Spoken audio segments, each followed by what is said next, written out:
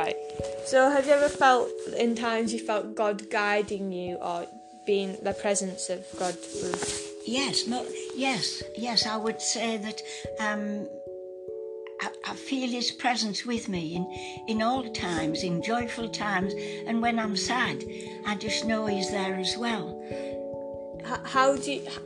Is there any way when you feel you can tell just because of actions through people or... Actions of people, but if you see, I live on my own, so you get a little bit down.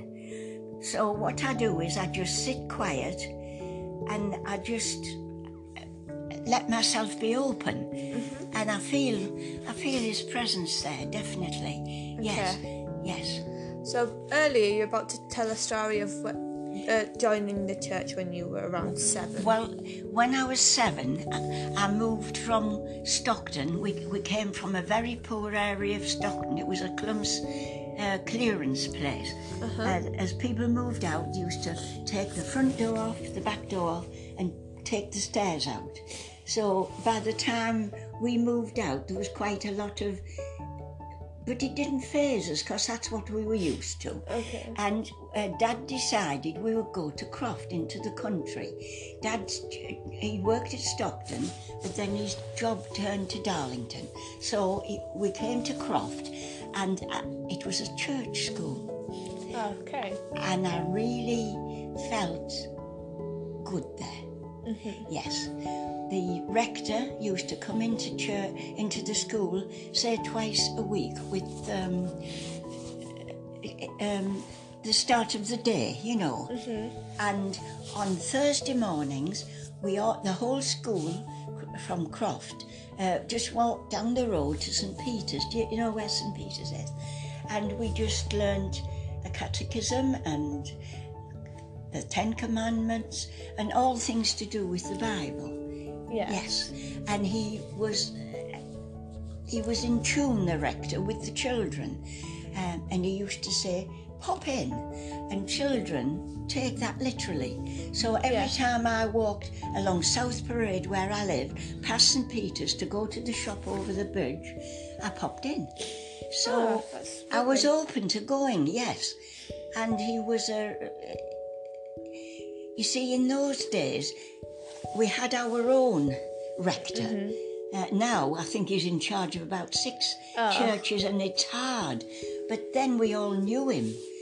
You know, he was always in the village. He lived in the village. So you're saying that having that personal connection with your rector helped you... Definitely. Connect with the church? Yeah. Okay, so that's one of your earliest memories of getting involved. It is one of my earliest memories, God. yes. And of course, we all went to church. We all just went to church. So on Sundays, we went to church. It wasn't compulsory, but we just popped in, like the rector said we could.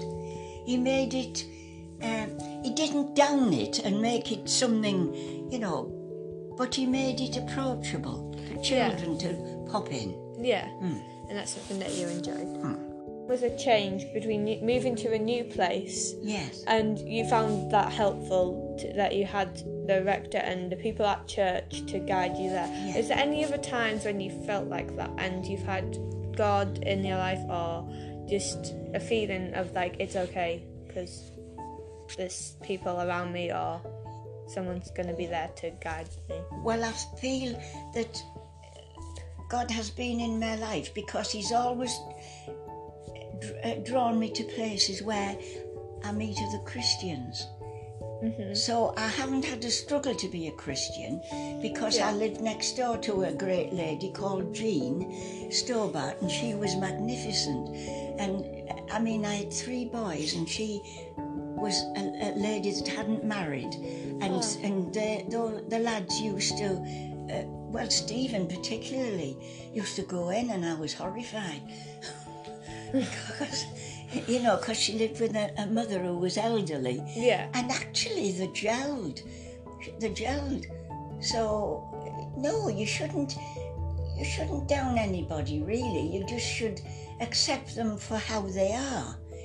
And it was a good place for me to be. And then, of course, I started out in Reed Street originally, and when Ian was 3, because I'd been to a church school, we are taught one of the commandments is you must give the children access to teaching of the church.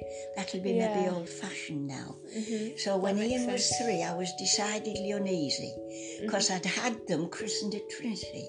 I was Church of England. Okay. And I did try and go there, but anyway, this Sunday morning off I went. Norman took the two younger boys off. That David would be just a baby, and Stephen would be about maybe 4 or 5. And I said, he would take him to his mother's, and I said I would like Ian to go to Sunday school. And it appeared to be on a morning then, I don't know why. So off we went. I got him into the Sunday school. 5 minutes later, there was a knock on my door, and there he was all crying.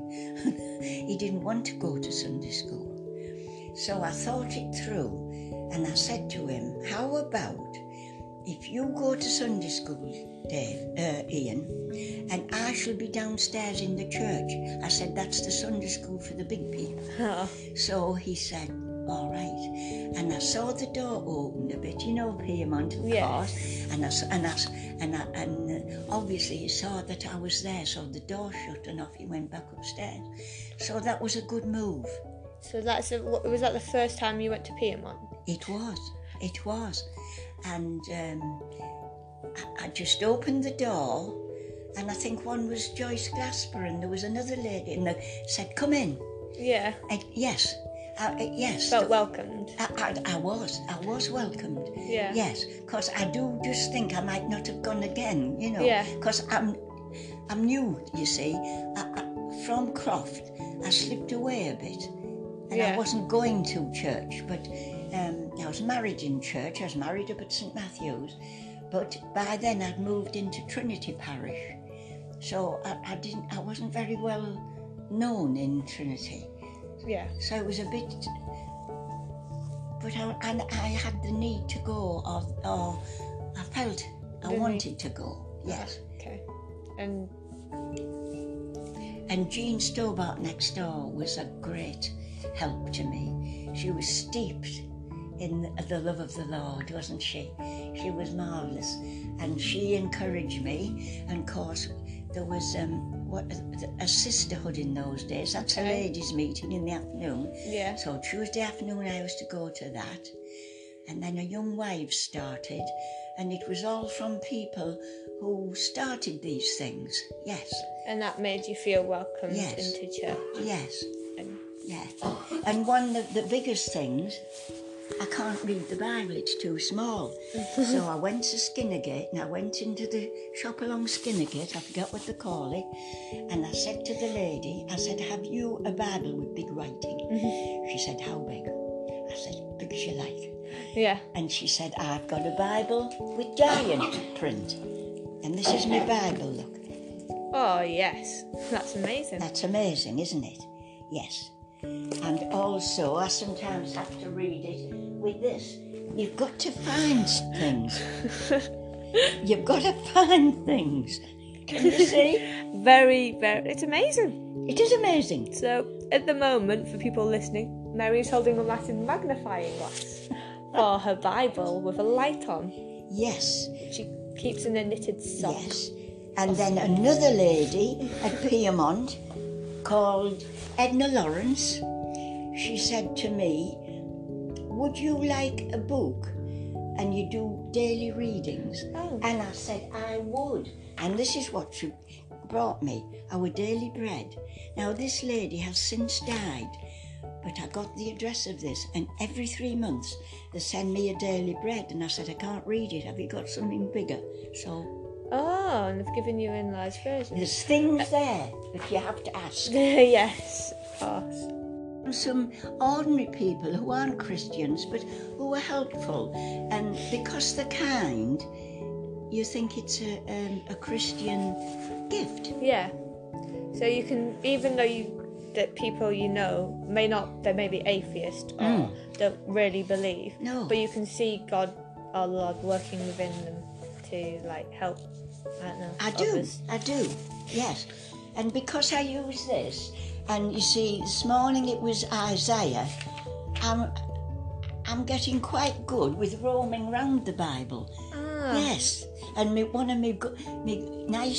of the ones I really like is Habakkuk. Habakkuk. Yes. I don't know that. Yes. Sorry. Yes. Would you like to tell it? I'm not aware. It's one of the Bible books. Let's have a look. Probably yes. And this is one of my favourite readings. I have it. Where am I?